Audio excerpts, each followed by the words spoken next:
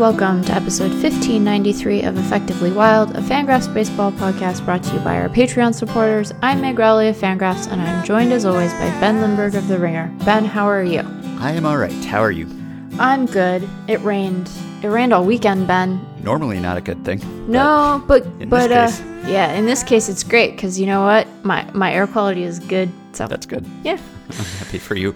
Speaking of smoke and air quality, we were just watching a Mets game in which something just beyond Citi Field was on fire and smoke was billowing into the game and affecting the air quality there. And that was not a signal that the Mets have selected a new owner, but they have, seemingly. Steve Cohen will be buying the Mets pending approval from the other MLB owners. And that is what we will be devoting our interview to today.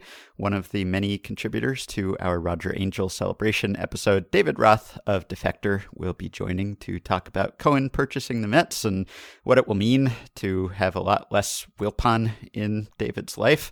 The sale reportedly values the Mets at about $2.4 billion, which just proves once again that buying and selling baseball teams is really undefeated as a way to make money over the years. The Mets have been reported to have lost money, to have had annual losses in years since then. But if you look at the fact that the Wilpons paid about $400 million for their controlling interest in 2002, though they had a non-controlling interest prior to that, and you look at the appreciation, so it's about a $2 billion appreciation in less than 20 years, and that's not adjusting for inflation, but still. And as Rob Arthur pointed out on Twitter, they were the Mets that whole time. Right. So it wasn't as if they were the best run, most successful organization either.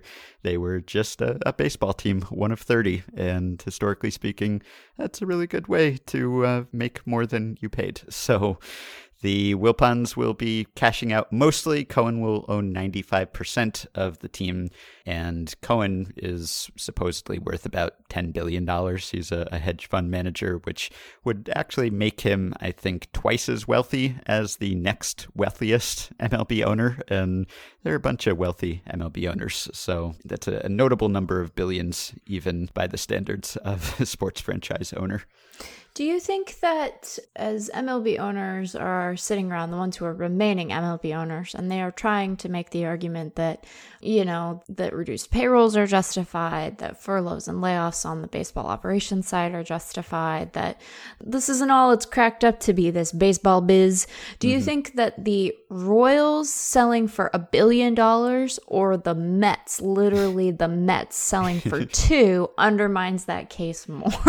I'm not sure I know the answer to that question. No, there's so many things that undermine that case. Yeah. So I'm not sure which undermines it more, but this would be a record. I think this would top the amount that the Dodgers sold for, although maybe not if you adjusted for inflation. But Cohen is from Great Neck, New York, so he has long wanted to own the Mets, it seems like, and he's been in talks to own the Mets for a while, and now that has happened, so we will talk about the implications of all of that with David. I think I want to bring up three things before we get to David and get your thoughts on them. First, Justin Verlander will be having Tommy John surgery. That was announced this weekend, and he is 37. I think he turns 38 in March, and there are not a lot of players who have had Tommy John surgery at that age. Jessica Brand in our Facebook group did the research, and Verlander will be the 11th of 1,921 players who have had Tommy John surgery to have it at 37 or older. And here are the others: Gary Lavelle in 1986, Arthur Rhodes in 2007, Chris Coste in 2010, and Bronson Arroyo in 2014. They were all 37. Mike Fetters in 2003 and Rafael Bethancourt in 2013 were all 38. Jose Contreras in 2012 and Joe Nathan in 2015 had it at 40. John Franco had it at age 41 in 2002. And Jamie Moyer had Tommy John surgery at age 47 in 2010. The incomparable Jamie Moyer. And as Jessica pointed out, all of those players made it back to the big league, somewhat surprisingly, except for Chris Coste, who was a catcher. but none of them really lasted that long or had great success after that, which is not surprising. I think Arthur Rhodes was the most successful. He had a 3-year stretch that was pretty good after he came back. But when you're that age and you're coming back from that surgery, you would not expect a lot of success to follow. But Justin Verlander has said that he wants to pitch until he's 45. So from his perspective, he's got plenty of time left, and it makes sense to get the surgery. So you know that he will be trying to come back, I guess, at age 39 is theoretically when he would be ready to do that. Man. And it just, there had been some very real optimism that he would be coming back in the next week and looking to rejoin the Astros rotation as they try to solidify their playoff position. As we're recording on Sunday, they're, I think, 3 games up on Seattle for second in the division. The Mariners are also 3 back of Toronto for the 8th playoff seed, but I guess that their odds of displacing one of those is probably about the same. Toronto might be a bit better, but now Houston will be without Verlander through October, and they've kind of held on and they've gotten some position players back, but I think that a playoff rotation that is reliant on good innings from, a recently returned Jose Urquidy and Framber Valdez and Christian Javier, who hasn't pitched quite as well as I think people were hoping he would when he came up, and Greinke at the top is it's a very different kind of animal than the Greinke, Cole, Verlander trifecta last year. So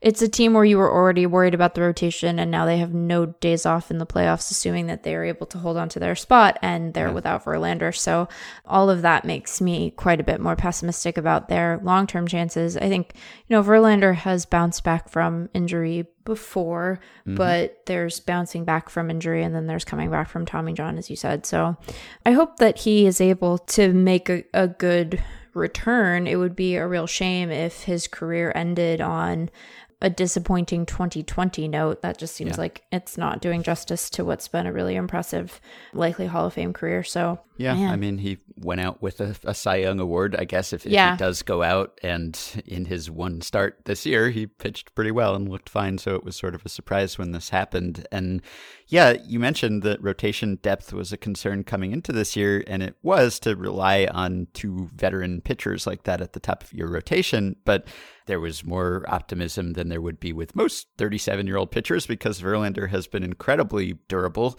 and resistant to injuries for most of his career. And I think this just kind of goes to show that you can't count on any durable pitcher continuing to be durable. I mean, when you get to age 37, maybe you're more susceptible to things than you were before. And also, it was this weird ramp up to the season with lots of pitchers getting hurt, so that could have played a part too. Right. But coming into this year, Verlander had 14 full seasons in the majors, and he had made 30 starts or more in 13 of them. It was really just that one year, that period where he was hurt and it looked like he might be heading downhill. 2015 was the year when he dipped below 30 starts, and he still made 20 starts that year. So you just can never tell, really. And a little over a year ago, Sam and I talked about Verlander on episode 1425 last September when he pitched his 3rd no-hitter. We were talking about how health governs how pitchers' careers turn out, how we perceive pitchers' careers. Like, there are a lot of pitchers who maybe had the talent or the promise of a Verlander, but did not have the elbow or the arm that held up to the workloads that he has sustained. And he has had that ability. That's just a rare ability that can't really be predicted and totally determines whether we think of someone as a Hall of Famer or a flash in the pan or a prospect who never panned out. And Verlander really had the best of that, but even he is not invulnerable to injury. So every pitcher who has a great track record for health is just, past performance is no guarantee of future results. No, pitching is really bad for you. No one should do it. You shouldn't do it. I mean, I'm glad that people elect to selfishly, because, we like our jobs and we like baseball, but it's really a wildly bad thing for you, and no one should do it. Don't do it. Don't pitch. Don't catch either. Why does anyone catch? I don't know. I'm really glad they do, but I don't know. I'm really glad they do, but I don't know. You sit there and you watch them and you're like, Do you actively think this is a good idea, or are you just like, this may as well happen to me? Yeah.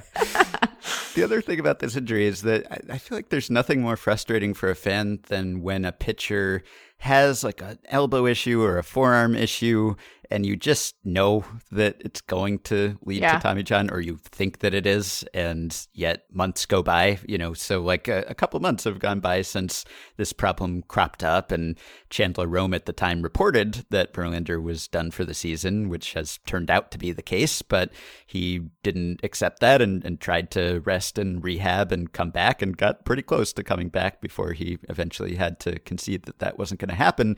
And so after the fact, you look at it and you think, well, gee, 2 months just went by. He could have been recovering from surgery. If he'd had surgery right away, then he'd be on the comeback trail already. And at age 37, a couple months is pretty important.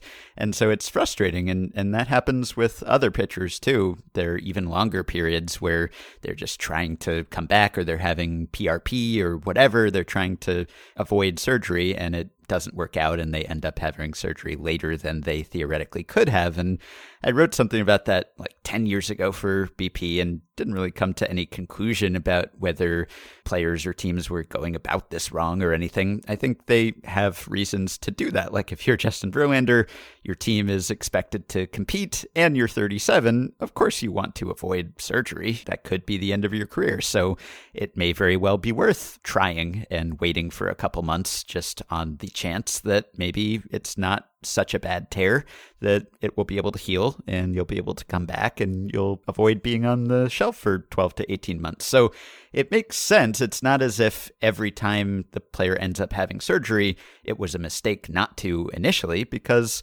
sometimes it works. And I think there's a negativity bias where we remember all the times when it didn't. And as soon as we hear forearm strain, we assume, oh, he's done. Why even delay the inevitable? But if it's your career and livelihood at stake, then it's understandable why you would want to get other opinions, try less drastic routes to returning. So I get why it happens, and sometimes it does work out.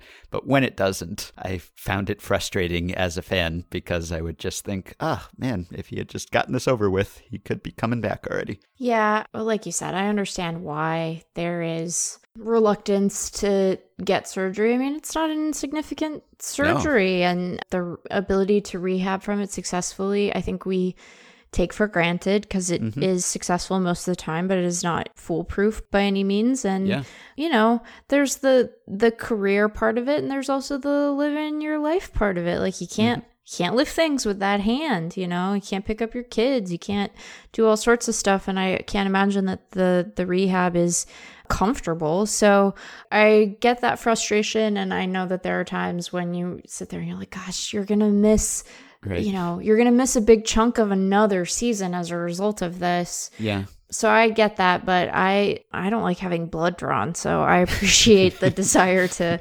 avoid having to, have part of your body move to another part of your body. Yeah, right. Right? Like there's also that part of it where you're like thinking about what that surgery means, and you think, now one part of my body that was meant to do something is doing a different thing now. Mm-hmm. Humans are amazing, but also that's kind of creepy. Yeah. And there are times when you can wait and it won't actually affect your projected return date, because like maybe it'll be the off season anyway, and you have a few months to spare maybe where it won't affect your actual return. So that's easier. And, again, it's not that I'm saying that it was a mistake not to get it sooner, or that it's typically a mistake, but there are times I would imagine where maybe there's a little bit of denial or just wanting to avoid the surgery so much that you do end up costing yourself time. But again, I think it's understandable why that happens. And there are times when it works out. It's just frustrating when it doesn't, and you wonder what might have been. Yeah. Anyway, Verlander's UCL had quite a run, I think. I think that UCL deserves to go to UCL heaven, or whatever happens to UCLs after they're swapped out. Oh, boy. Another thing wanted to mention, Rob Arthur wrote an article about an alternative way to expand the playoffs that would maybe be less distasteful to us. Sam and I kind of came down hard on the expanded playoffs permanence idea. that Rob Manfred has been espousing, and I think that has been pretty roundly criticized. So instead of having 16 teams make the playoffs, or even 14 or something, Rob suggested, well, why don't we just have the same number of teams, but longer series? This has been suggested before. Scott Boras suggested it some time ago, probably with some really colorful language that I don't recall. But Rob was saying, well, if the goal is to make more money, which is basically what it seems to be, by having more playoff games and more televised baseball in October, why don't we just make the series a little longer? So instead of best of 5, we have best of 7. Instead of best of 7, we have best of 9. So I'm kind of in favor of this just because if we have to have expanded playoffs, which it seems like all signs are pointing to that, I would rather have this because it doesn't diminish the regular season in the same way and let in really lackluster teams. But I guess there are potentially some downsides to having the same teams play each other over and over again, and there's the same calendar concerns. So right. I don't know. Would you prefer this? Do you think this is a viable alternative? Yeah, I think I would, because it gets you away from a lot of the disincentives to put competitive a roster as possible on the field, which I think is the primary concern when it comes to this stuff, or it ought to be. More playoff games from a fan's perspective is great fun. From a Meg sleeping perspective, it's a disaster. So I think you're right, though, that there is an inevitability to that. And I think that we should, while we have to accept the fact that the postseason, because it is not 162 games, is going to have an element of randomness to it that does not ensure that the very best team wins, as we see in the World Series all the time. I think that we want to make sure that the very best teams are the ones who are in a position to take advantage of the inherent volatility and randomness of a short series, or a relatively short series. Obviously a longer series in this case, but a relatively short series. So I think that if that is the goal of the postseason, you want to construct the format so that it is moving the entire regular season sort of toward that end. And, for instance, like, I am happy for the good people of Cincinnati that at the moment, the Cincinnati Reds are in a playoff spot, right? They have had like a good 2 weeks. They've gone 11-7 in September, and they are in the 8th seed, but like, they played pretty poorly for a lot of the season. And they have been one of the teams that has sort of bucked the trend of not trying in the offseason. And so I want them to be rewarded, but not quite like this. It's a very funny thing, the Reds, that's like the baseball gods are asking me to put my money where my mouth is. But I think that if you have a team like that you're going to look at those playoffs a little bit differently. Now, granted, in future years, hopefully we will be dealing with a full 162 games. So that kind of volatility in the regular season is going to be diminished somewhat. But I think we want the very best teams to play in October. We can accept that the very best team among those very good teams is not necessarily going to be the one that wins. And I think we can live with that. But I think we want teams to try, and we want them to spend money, and we don't want them to sort of be managing to a mediocre middle. So when Boras brought this up in 2007, Derek Jeter said 9 games, it's too long. And I guess that's a concern, that just a best of 9 series with the same 2 teams playing each other over and over again might be a little boring. I don't know if people would just kind of check out on that at a certain point, or check in a little late just because it would go on for a while. There's some precedent for this. There have been a few best of 9 World Series, but not for about a century or longer. Right. So I could see that being a concern, that it just stretches on so long that by the end of it, maybe you'd just be tired of watching these 2 teams play each other. I kind of like it in the sense that it would make it more likely for the better team to win those series, and something in me likes that, even as something in me kind of enjoys the wild card coin flip game, which that's kind of incompatible, that I like both of those things, that I want the better team to be rewarded, and I also like the game where it's just like, what the hell, like, we'll just see who wins this one game and that will decide everything, and it doesn't mean anything, but it's still exciting to see. So I prefer this because it doesn't devalue the regular season, and because it makes it more likely for the better team to win. But I do see that from an excitement perspective, there are some downsides. I mean, to have all of those best of 3 3 series that we're going to be watching this year. That's going to be pretty fun to see all those teams play and to have those series decided in just a few days. It will not tell us which of those teams was better, but it will be pretty fun. Well, but Ben, will it be? So here's what I'd like to propose. And okay. I think that we can view it as overstuffed, and we need not be baseball writers or managing editors to feel that way. Mm-hmm. You know, there's going to be at least one day with 8 games. And you'd say to me, hey, Meg, you know, on a normal baseball day, just during the normal season, there are a lot of games. There are often more than 8. So what are you complaining about? And to you, I say, hey, hush, because we need to know what happened in all of these ones. We need to know. It's our jobs. But even for fans who get geared up and get excited and get amped, that's a lot of baseball. That's a lot of baseball in 2 days. And I would imagine that in a normal year, when the idea of the postseason bleeding into November is less troublesome, because hopefully we will be less worried about COVID and, like, you know, the potential doom of our democracy with an election right after. You know, there's like all kinds of stuff happening this year that will hopefully not be a problem next year. So in a normal year, you could spread it out a little bit. But this year, it's a lot of baseball that we're going to feel pressure to know about. And someone is going to say, we're going to get an email, Ben. Here's the thing that's going to happen. I would bet $100. We're going to get an email from a listener, and they're going to say, hey, Ben and Sam and Meg, did you see this thing? And I bet we won't have. We won't have seen that thing. We maybe will have seen it, but we probably will have missed it. And it'll be a fun thing that inspires an email. And we won't have seen that thing because it is too much on one day. Yeah, that's a good point. So I think that. But I also think that there's something to the 9 games being a lot of high stakes baseball between the same teams.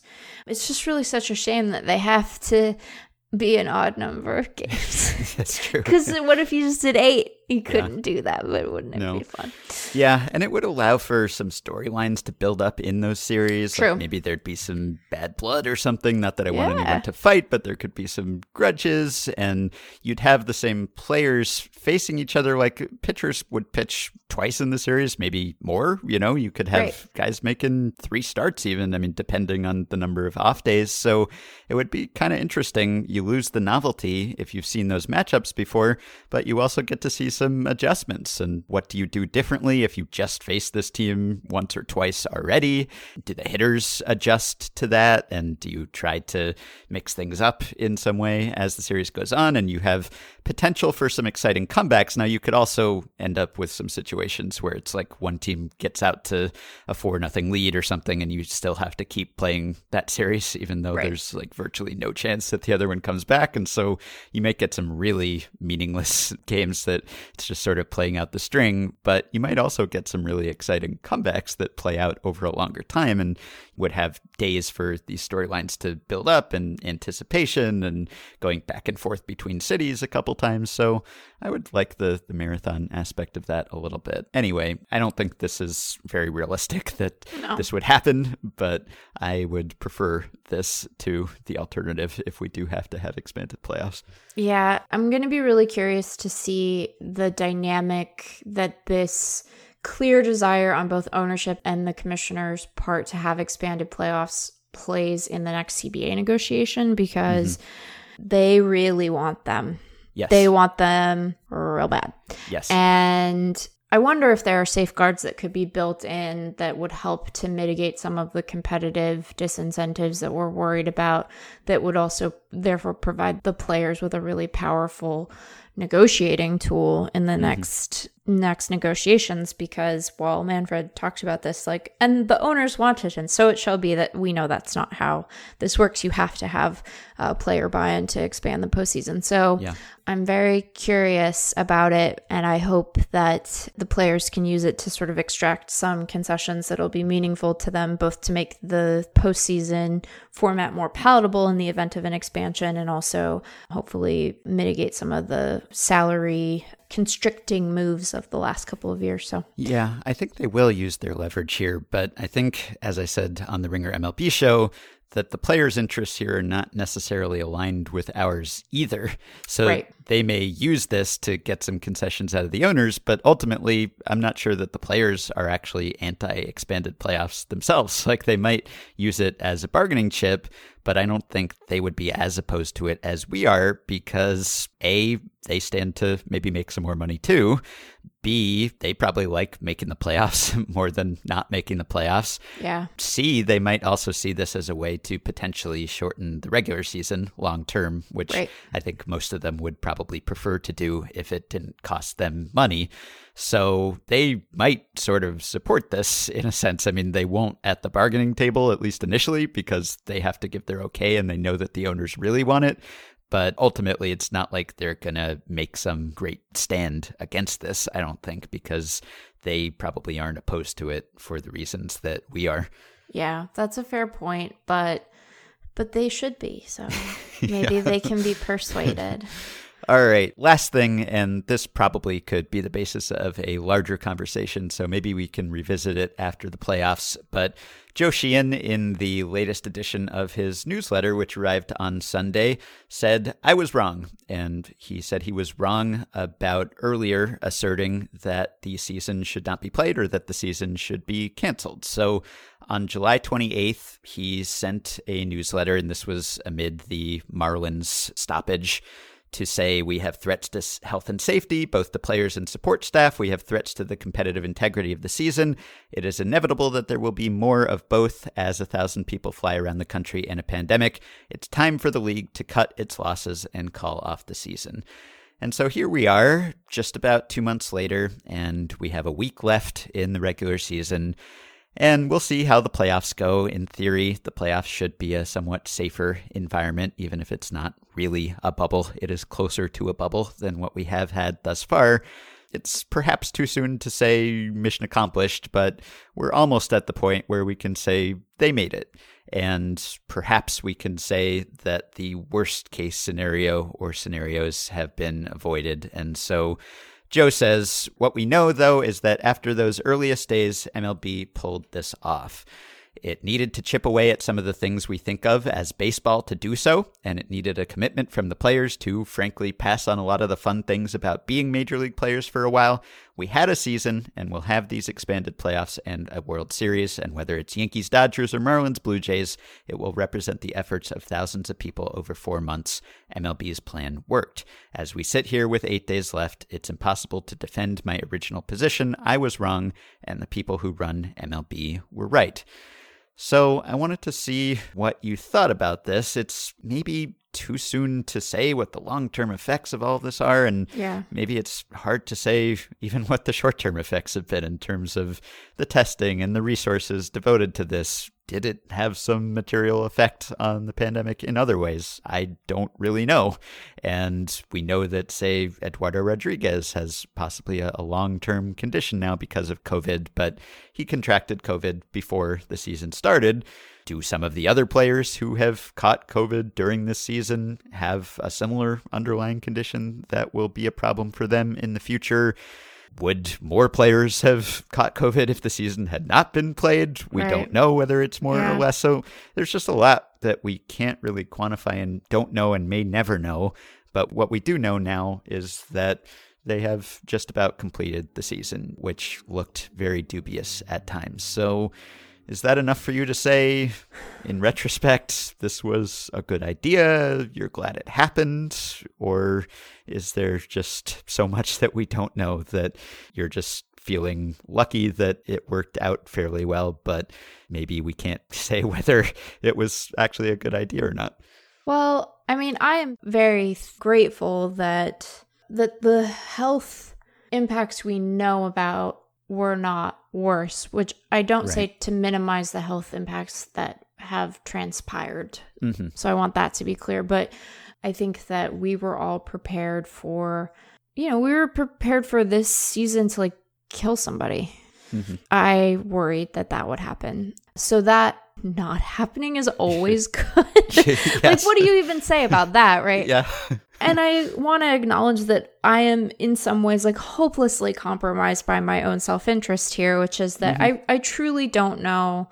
I don't know whether Fangraphs would have survived there not being any season at all. Yeah. I don't know. You know, our readers were really wonderful and the membership stuff has been so great and people have really rallied, but it helped a lot to have normal site traffic to further membership, right? And that's not purely self-interest, right? Because it matters to you very much, but it matters to a lot of other people too. Right. There are a lot of people who love Fangraphs. And so even if their salary was not tied to Fangraphs, they still find it to be a source of joy in their lives. And so just baseball existing over the last couple months and giving us that diversion and entertainment, and Fangraphs continuing to exist is one manifestation of that. Again, like, you wouldn't want to put that up against people getting sick or dying or anything if that had happened. But because it hasn't, seemingly we can kind of tally up the positives that have come out of this.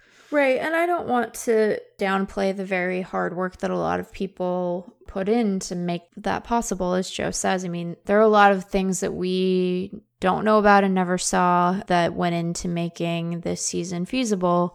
And it was burdensome, I would imagine, for a great many people. You know, a lot's been burdensome this year, but whatever. And so I think that accomplishment is something to be excited about. But I think that the position that there should not have been a baseball season because the risk was not acceptable is a perfectly defensible position, even if the worst of those risks did not come to pass, either because people did what they needed to do to mitigate them successfully, or because we got lucky. Right. Yeah. And I don't know that we have a really firm grasp on which of those things ended up sort of carrying the day. I suspect it's a mix of both, right? I think that it was probably diligence and care and fastidiousness coupled with a good deal of surprising good fortune. And so I think that you can acknowledge the success and say, hey, this went better than I feared it would.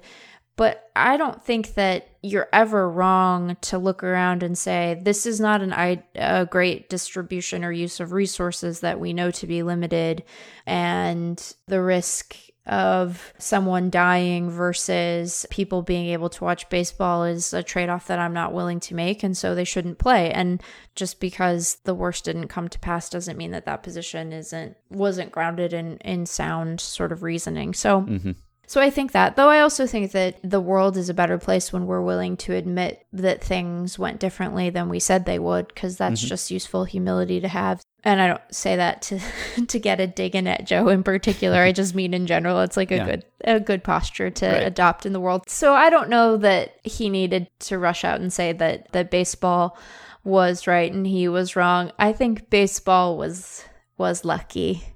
Yeah. And fastidious and careful and diligent, but lucky too. And I don't recall really whether we ever said outright on the podcast that they should cancel the season. We certainly expressed serious reservations about it and thought that it shouldn't be played if it wasn't safe. And there were times when it looked like it very well might not be safe. And it doesn't shock me that we got to the end of it, at least if you go back to before the season, when someone asked me how long I thought they would make it. And I said I thought that if they started it, the odds were in favor of their finishing it, whether it was safe or not, just because there was so much effort invested in getting to that point and so many financial incentives that I thought they would just push forward regardless, which is what happened. And there were times where it looked like they were very close to not being able to do that at the worst point of the Marlins mess. And once that happened, I think once we were less than a week into the season and already you had a big outbreak,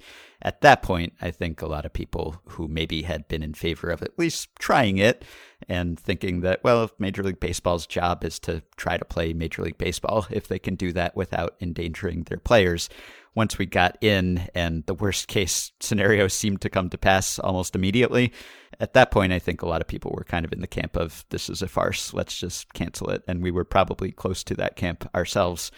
But MLB and players and teams, to their credit, seemed to learn from that and improve their process to some extent. And so it seemed only right to revisit it, just because we talked so much before it started about how it would go and whether it was the right thing to do, that now that it has gone, it just seemed right to talk about whether it was right in retrospect. But I think you're right that while it's possible that the danger was overestimated, there's almost no way to say with certainty, because if you somehow simulated this strange season a million times, I don't know that this would be the typical outcome. Right. Maybe this was like the best possible outcome. I don't know. So much of this is just chance. I mean, if a player happened to be in proximity to someone else, a hotel staffer or a flight attendant or who knows, and maybe there was some close call that we will never know about. Or maybe you get a little lucky because even with the odds being what they are with young, healthy adults and athletes, you just never know that someone might be especially susceptible to it, and all it would have taken is one person who might not have known that they were very vulnerable to this to have a terrible outcome from it, and that alone would have made it not worth doing. So it's hard to say that, yes, it was right and good, but I guess we can say that we're happy with how it's worked out, just given how much worse it could have gone, and that it has probably been a positive that baseball has existed, certainly in our lives and the lives of our listeners over the past couple months and hopefully over the next month. Yeah, and it's a difficult needle to thread because on the one hand, for the sake of my job and your job and like everyone I know who works actually for a team's job and the players and what have you, I'm grateful that there was a season because I like having an income. Mm-hmm. And I'm glad that no one got sick. I do wish sometimes that the decisions that are made and are motivated by money at the expense of health and safety would backfire. But you can't root for that in this instance because the circumstance that makes us all look around and go, oh, this was a terrible mistake, is someone getting very seriously ill and dying. Mm-hmm. And so you can't sit there and say, I wish that for once the obvious short-sightedness of decisions that are motivated that way would become apparent to everyone and be so nakedly obvious that we make better, different decisions that prioritize a sense of care or well-being or caution in the future. You can't really root for that in this case. Like once they decided to play, you had to want them to succeed because the reasons that they wouldn't meant that someone had COVID. Mm-hmm. It was a really tricky sort of ethical minefield to try to navigate. And like I said, I'm glad that they pulled it off, but I don't know that them doing that really changes the calculus on the wisdom of them trying. But here we are getting ready to watch. It's 8 games, potentially 2 days of 8 games, Ben. Yeah, I know. It's not just one day. Yeah. I'm going to be so tired. We're going to be busy. All right, let's take a quick break and we'll be back with our guest. And just so you know, if you are someone who would like to know this, there is some off-color language in this segment, which... there are some swears. Yeah, we're talking to David Roth about the Mets, so it would be disappointing if that were not the case. But we'll be right back with David. David, how'd you get struck by lightning twice in one night?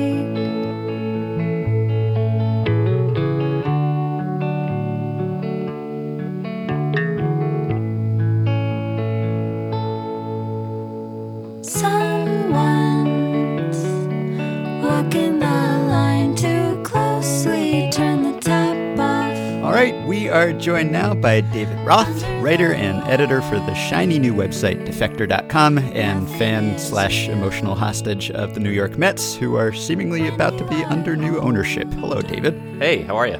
Okay, so we're talking to you at a momentous time in your life when you write your memoirs. You'll have to devote a chapter or two to these wild weeks of September 2020, because not only did you officially start the public part of your new full-time job for Defector, but you've also experienced upheaval in your part-time passion project of studying and psychoanalyzing Jeff and Fred Wilpon. So which of those things would you say has occupied more of your mental bandwidth over the past 2 weeks? Well, there's a saying that there are 2 wolves in every man. and that they sorry, I just always wanted to say that. The two have been in conflict and periodically working together. It's strange. Like having a new website is cool. It's still got that smell. We're still populating it. There's a lot of stuff about it that's exciting.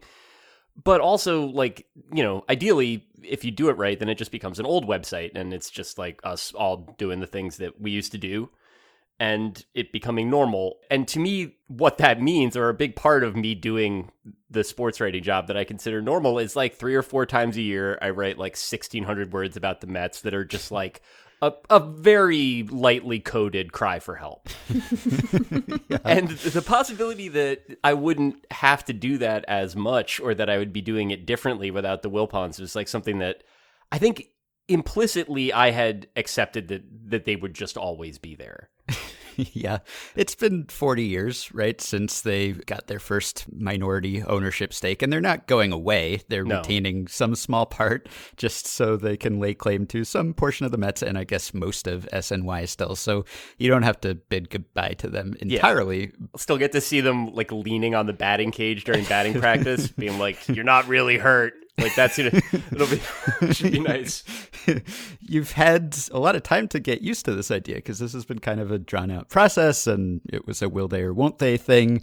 And now it looks like they will, pending ownership approval. So you've had time to come to terms with this. And I wonder what your mental state is, because I've heard you talk about the possibility that this would happen on multiple podcasts in the past. But now that it's real, and given what's at stake in your brand, I mean, you are... No one talks about that. That didn't really... the brand changing implications. Yeah, you're the internet's #1 Wilpon whisperer. Yeah, well, let's start with my brand then, if that's okay. Suddenly, that part of your content creation portfolio might be a little less valuable, but on the other hand, maybe things will look up for you as a Mets fan. Yeah, I mean, I honestly welcome this challenge with every element of, my being, that like, I think I'll still find a way to get upset about the Mets, like I've been doing it my whole life. It can't all change.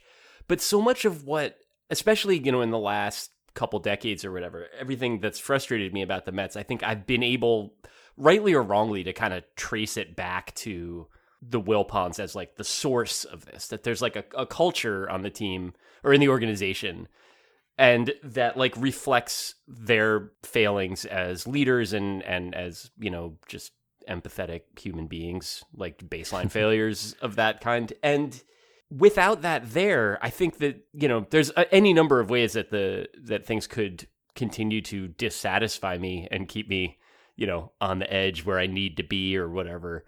But I don't think that they're going to be the same, because there are no teams that screw up in the way that the Mets screw up. This like making people play hurt, not giving your front office a budget and making every instance go case by case, the owners signing off personally on every transaction and like weighing in on baseball shit, like down to like having a lefty righty alternating in your batting order, which is a thing the Wilpons like and a thing the Mets do. That's all from like 1954. Like, and when baseball teams were like a family business in that way, when they were just owned by whatever like local swell, got a wild hair and bought the St. Louis Browns or something, then like, not to say that there's anything to mourn there, but it was weird in that way. The Mets are the last team that is weird in that throwbacky way. Maybe that's the answer to the question I was about to ask, because, and this might strike you as a strange thing to say, both given the differences in longevity and relative franchise success, but I have always sort of thought that Mets and Mariners fans... I agree. ...are kindred in an odd way. And yet, having said that, I remember when I was living in New York and living in Queens and around Mets fans much more often, Mariners fans are sad and resigned a lot of the time, still invested, but like quiet in a, we grew up listening to Death Cab for Cutie kind of way. Mm-hmm. And Mets fans are angry, not universally and not all the time, but I think that that's part of the Mets fan experience. And I guess, David, what I'm wanting to ask you, and perhaps this is my own cry for help, is how do you sustain feelings that are loud and that don't just require you to sit at home and listen to your Sad Girl Summer playlist? Like, what is it about the Mets fan experience that seems to lend itself to these, to the simultaneous self-loathing, but also extreme anger and defensiveness that can be directed at other people? We're gonna get so many bad emails, Ben, and it's gonna be my fault. No, and I want you to know I know that, and I am sorry. Honestly, like, I think this is a perfectly fair question. I mean, even though, like, if you were to take this question down to its essence, it's like a two-parter. The first part is, what's wrong with you? Right. The second part is, why do you live like this? Right. But they're both fair questions. And, like, it's not like I haven't wondered about either of them, often. I think when I meet a Mets fan, and there are out there, I've worked with them, I've had, some conversations, usually shorter ones with them, where there's people that authentically are like, well, I don't know why they don't go out there and just sign Max Scherzer. Like, people that are living in this fantasy world where they're a normal baseball team and the mistakes they make are just sort of like, that they're like honest bloopers, that they're like, oh, well, I guess they just thought Jay Bruce was better than Lorenzo Cain. And like, they did. They really did think that. They did think There's that. a reason for that, but it's not just that it was a mistake. It's like it comes from a place, that like it reflects ownership and it reflects the pressures that ownership puts on people and stuff. I think, so obviously that's like what I'm describing to you is not a fun baseball fan experience, right? Like that this is the idea of entering every offseason sort of filled with this vague sense of dread about how they're going to screw it up. And like, it's sort of lit with a sort of a perverse like amusement at the idea of being like, what if they do something like really weird? Like, what if they, like, just start bringing back guys? Like, what if they try Kelvin Escobar again? What if they got a good report and, like, he can feel his fingers now, so they're going to sign him to a 3-year deal? That, like, that is an uneasy way to be, but there's something also that's kind of, like, insulating about it because you know that it's only going to go, sort of one type of way. And then also that the experience is going to be very similar to the experience in years past, that like you might be surprised in a positive way, or you might be surprised in a negative way, but you're never really going to be surprised that much. They're not going to be suddenly, abruptly, notably different. And especially given, the fact that, not to keep belaboring it, but that I think that like ownership's neuroses so informed the way that the team is fucked up over the years that like, more or less how they're going to make their mistakes. And it's not just the big ones either. It's not just in terms of not spending money. It's in terms of not scouting their own system effectively, or like persistently, as a friend has pointed out, mistaking their own 3s for 5s and their own 5s for 3s in terms of player evaluation. And it is always that. Like if they have a 6, they generally will eventually admit that they have a guy who's like that level of player. But the stuff that they get wrong, they've gotten wrong in a very peculiar way. And so I think this is maybe a reach, but the thing that makes me angry about it, or that made me angry about it, is that it wasn't going to change. But the thing that I think kept me in the fold, or at least that like made it sort of interesting for me, is the way in which that rhymed with the broader experience of being alive in the world at this moment. And that's depressing. Yeah. But what I mean is that like you are aware of the limitations, and you're aware of, what is and isn't reasonable to hope for. And so within those restrictions, you can, live more or less the way that, that we live day to day. Well, and so now we find ourselves in this new condition. And I think that one like under-discussed aspect of modern sports fandom is desiring different billionaires, which is a very perverse way to live as a normal person, right? That you sit there and like, can't a different rich person view this as the widget that they are invested in, right? Not the Ponzi scheme billionaire, but No. the hedge fund Right. insider I'm training. looking for somebody billionaire. with more money and also like an actual docket with Right. the SEC. Right. So, one of those. And I think that there's been this, there was a period of time where I naively thought of sports teams as art, right? In your piece for The Defector, you talked about how Cohen collects art. And I was like, this is very rare art that they might be invested in. And they get to sit there with their billionaire friends at the billionaire club and be like, what? Those Clippers, they're out of the playoffs now, but like whom they're I own, by the way. Right, Yeah, and it's a yacht with more a bigger crew of better paid people. Right, and Ballmer gets to stand on the side and be a maniac and stomp and yell, and we're all like, he sure cares about his art. And then there's been a shift where it's clear that this is really just another money-generating enterprise, although some of those money-generating enterprises seem more interested in winning than others. So I guess a question to ask you as a way to sort of start contemplating the new Mets is, what do you really imagine is likely to change here? So that's a good question. And I think the idea of like understanding the teams, this is something that I think for me came later. Like I'm not young and I've been thinking and writing about this stuff for my whole life. I think understanding teams as an asset class as opposed to a sort of a civic institution or a product, that is the result of a collaboration or whatever, that like just thinking of them as a thing that rich people own and trade is something that I kind of came to late. And I think that understanding that, that would probably be how a Stephen Cohen would view the baseball team that he owns. Whatever. It doesn't make it any more fun to think about that way, but I think it does sort of help set the expectations a bit better. So to me, like, what I think will change is that under the Wilpons, the front office that the Mets have is extremely stunted and small by the standards of Major League Baseball teams. And that there's this, that there just really isn't an analytics department. It's like a few interns and like a couple of guys that they have a scouting department and it's like decently staffed up, but it's not in proportion with a lot of other teams. And just in general, they've been running this kind of like, I keep coming back to like in the things that I write about them, it's always like some second tier lunch franchise that is poorly run and then is overtaken by some type of animals. That's like basically how I describe the Mets, under the Wilpons, is like a Quiznos, but with like a beaver infestation.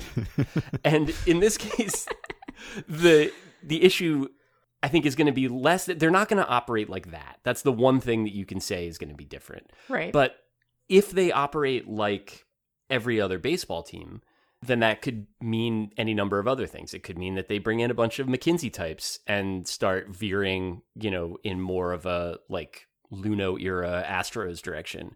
Or it could be that they, run themselves like the Dodgers or the Red Sox, where there's huge revenues and a big payroll, but also this like, variously crippling sort of cost consciousness that prevents the team from like going for it in the way that teams in like the 80s used to go for it in terms of spending.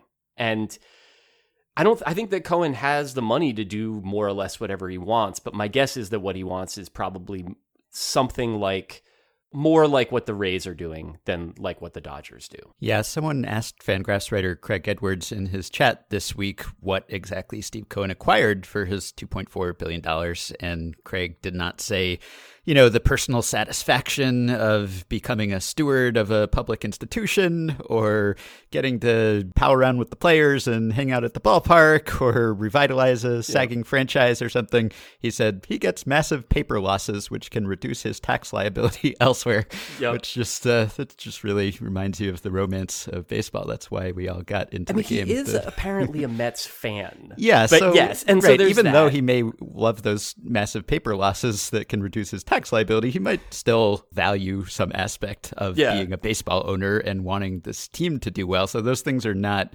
mutually exclusive. It's not wrong, though. It definitely has that feeling of being like you buy a baseball team because they don't make art expensive enough to give you the paper losses that you need.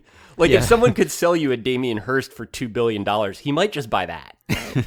Right, yeah. He can't. And I guess it's just like anyone but the billionaire in the Mets case. Yeah. And is there any part of you that if the Mets become competent and they stop misspelling their general manager's name in press releases, for instance, like would you miss any aspect of that kind of Keystone Cops character that they have? Like they at least have a persona. Yeah. And I think of that with teams that have had long droughts between championships or something, and they're the lovable losers, and they're associated with that curse. And I'm sure their fans hate that curse, But then maybe there's some small part of it that misses like having a strong identity that stands out from everyone else, or at least for neutral followers, it's kind of fun to have teams that stand out in some respect so that the Mets have kind of an identifiable way of operating. It's a very frustrating way of operating for Mets fans, but at least it's like comic relief for everyone else. Well, I think, everybody else is going to miss it more because like whatever that we barely got to use the LOL Mets tag at Defector, and like if it goes away, it goes away. So I think the short answer to your question is that I don't know yet, but I do think that if they become more like every other team, like in some ways I would welcome that, because like the ways in which they are currently not like other teams are to me not charming. And not just because they don't work. I mean, like obviously I want them to win more games than they lose. But again, like a lot of the Wilpon stuff that's distinctive, like they really do want the team to win, right? So like I guess you give them some credit for that, but they don't want the team to win if it means adjusting any of their personal priors. And so the idea that they care and that mostly manifests through them complaining when it doesn't work, or like expecting the whatever high variance 82 win roster that they built to somehow win 95 games, and then when it doesn't, getting mad about it. And so the idea of them being, if they're not like that, they will be more likable. That if there isn't this like sort of permeating sourness and disappointment, and if there isn't also this like Wilpon element of like, and this is like, there's many stories about this, and I honestly cannot wait once the sale is fully official and they're out to see all of the beat writers just dumping all the Jeff Wilpon stuff that they've had for years on this. But there's stories about him like getting in Pedro Martinez's face and making him start some meaningless late season game, and Pedro gets hurt in it and whatever. And like the idea of Jeff Wilpon, first of all, should not be allowed to speak to Pedro Martinez except through an intermediary. Like these are just the absolute opposite ends of human accomplishment to me. Like maybe you could text him and like, but then someone reads it to him. He doesn't get to see it himself. The idea, so like losing that would be good, but the ways in which like teams are normal now is pretty ruthless too. It's a different sort of thing. I mean, I think that the bullying your players into playing hurt, forcing them to sort of like slow play injuries or play through stuff that they shouldn't be playing through, that's not best practices, right? So most teams don't do that. The Mets still do, but most teams don't. But what most teams do, I mean, in terms of manipulating service time and all this, I mean, the Mets will do a little bit of that too, but they actually have done less of that than some of their peers, in part because of the fact that their owners are so weird and sentimental and stuff. But like, they really are willing to like carry Pete Alonso from day one because he's that good, last year, and it worked. Now, they're not smart enough to try to like lock him up to a long-term contract or whatever. And like, again, now we're debating like, who are you actually pulling for? What do you actually want here? Like the reason they didn't do that is that they don't want to pay him more than the league minimum, even if it's some advantageous 5-year deal that buys him out of arbitration and ultimately saves them money. But like, is that something that I want to have happen to a player that I like? Like this is right. Once we start having to debate the same shit that we debate with every other team, then I'm right there with it with everyone else. So it's something else to be upset about, but it's not the thing I'm used to being upset about. Yeah, I think that's been, I remember when the news sort of hit Twitter that the Wilpons were interested in selling, and then Cohen emerged as a potential suitor.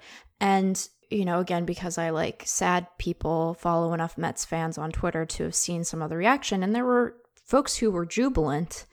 And my response to that was to beg them to calm down. Yeah. Because I think that the concern is not that they will leave what sort of the architecture of dysfunction that the Wilpons have in place.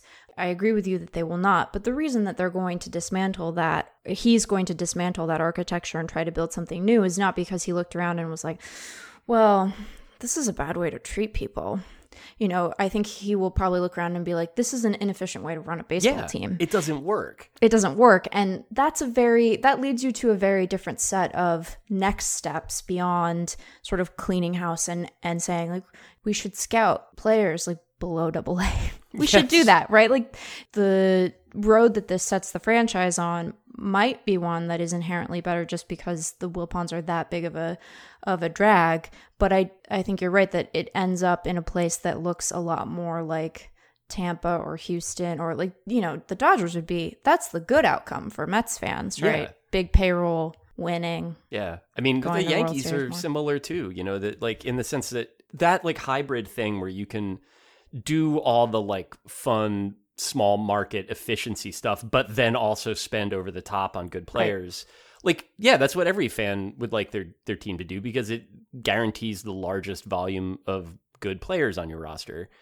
But yeah, it does not guarantee that you're going to be happy. It certainly does not guarantee that those players are going to be treated well or whatever. And I mean, to me, the argument for Cohen relative to the other suitors was mostly the fact that like there's a 1% chance that he does something different or different-ish. That like the A-Rod Jennifer Lopez bid, which was the other one that was supposedly a finalist, was, I mean, like I think was objectively worse than Cohen's. Not just because they didn't have the money, but because it was every aspect of like bad ownership decisions, like, or ownership changes that have happened.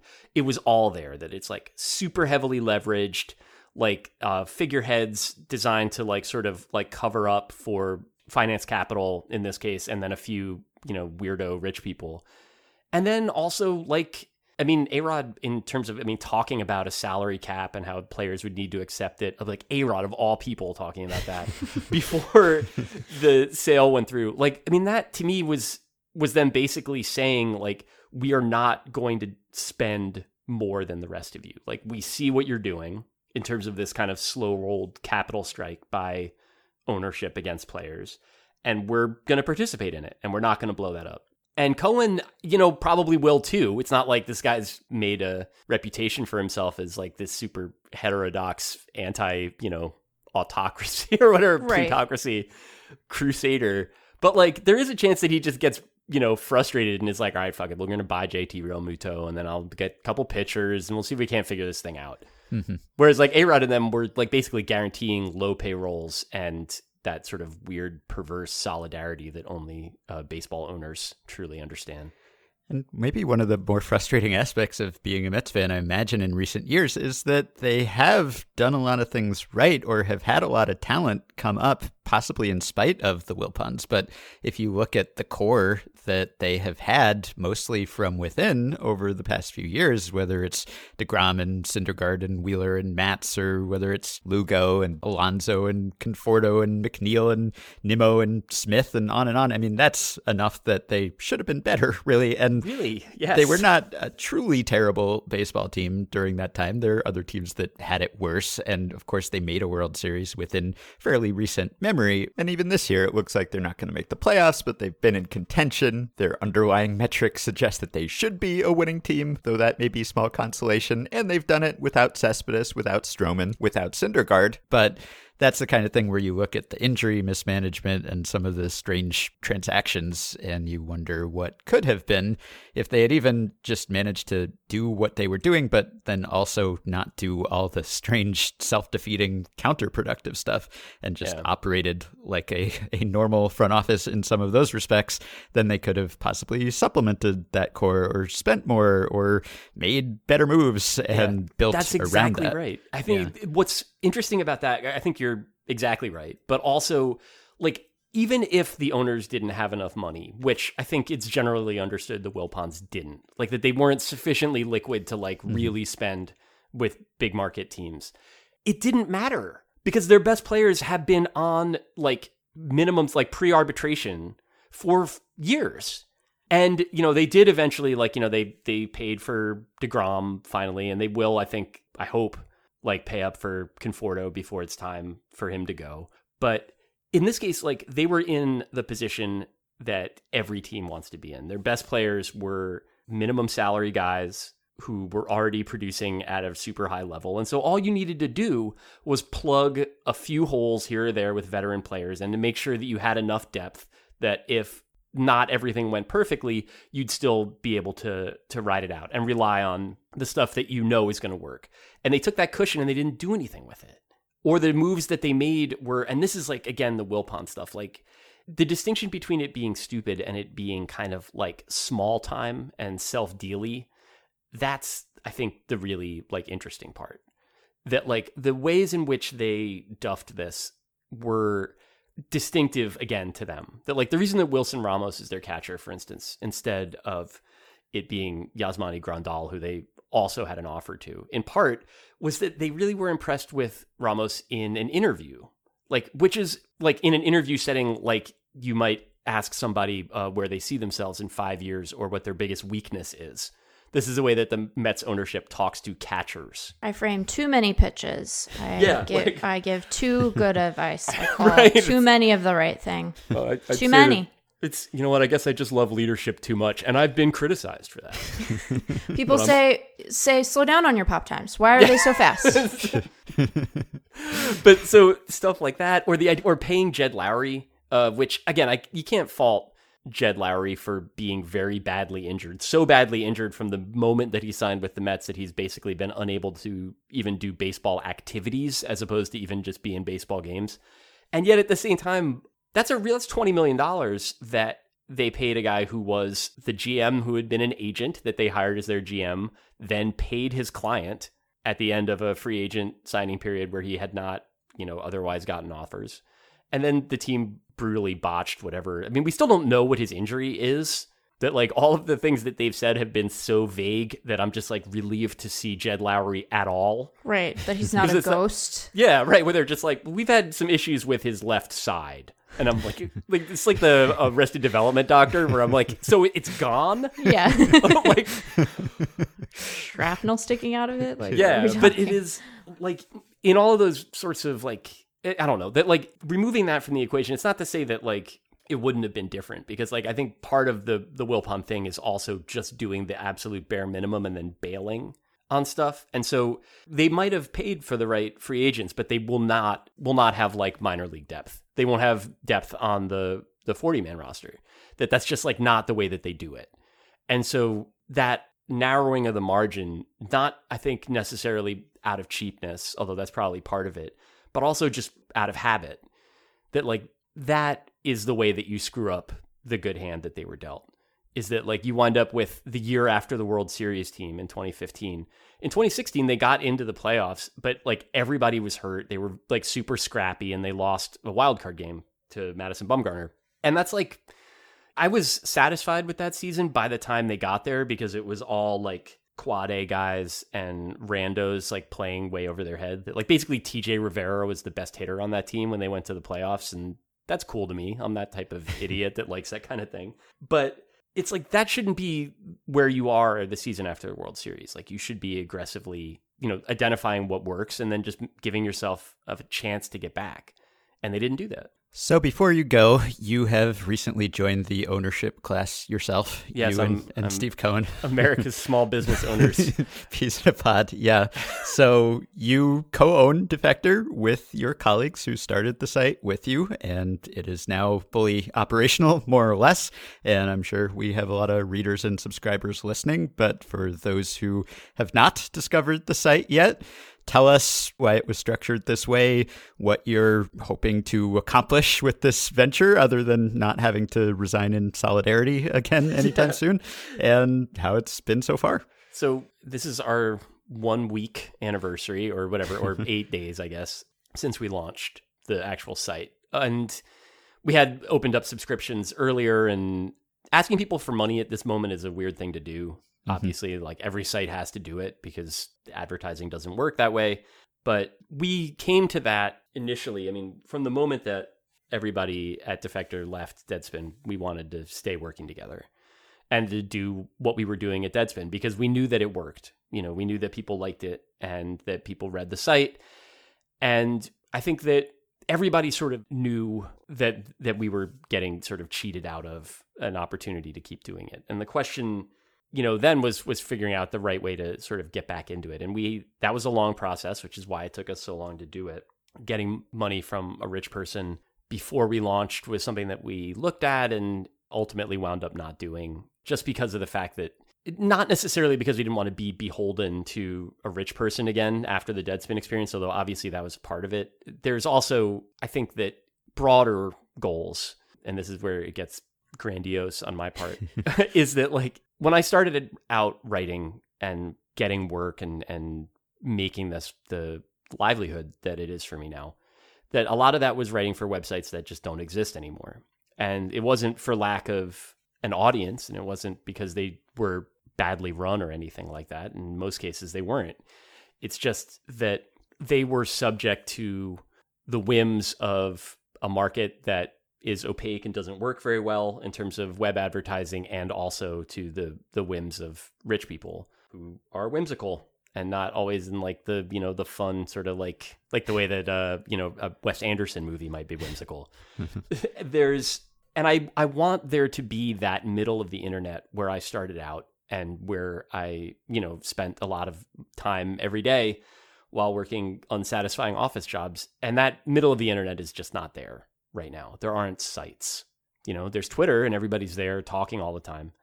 But in terms of things to read, you've got big organs at the top and smaller, you know, and then Twitter basically at the bottom. And I mean, like, there is a middle of it in the sense that Fangraphs and Baseball Prospectus represent this for baseball fans. Right. And it's good. I mean, if it wasn't for you guys, like, where would we be?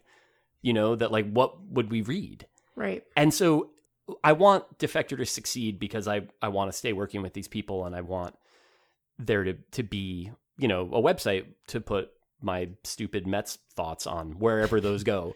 But like, I also want this to be a sort of a template for bringing back that part of the internet that isn't there. And it may not be realistic to ask everybody for money, you know, that like I already feel with like the number of Substacks and stuff that I subscribe to, that there's this huge element of tithing, you know, or at least it's just like really what it amounts to is just buying people beers. You know, it's not a super big expense, but you know, every month they get my like Patreon and Substack sort of receipt. And I'm like, that's kind of a lot of money. Like that's more than a New Yorker subscription by a damn site. And, you know, maybe we figure out a way through bundling or through, you know, different sorts of efficiencies to make it viable for there to be sites like that.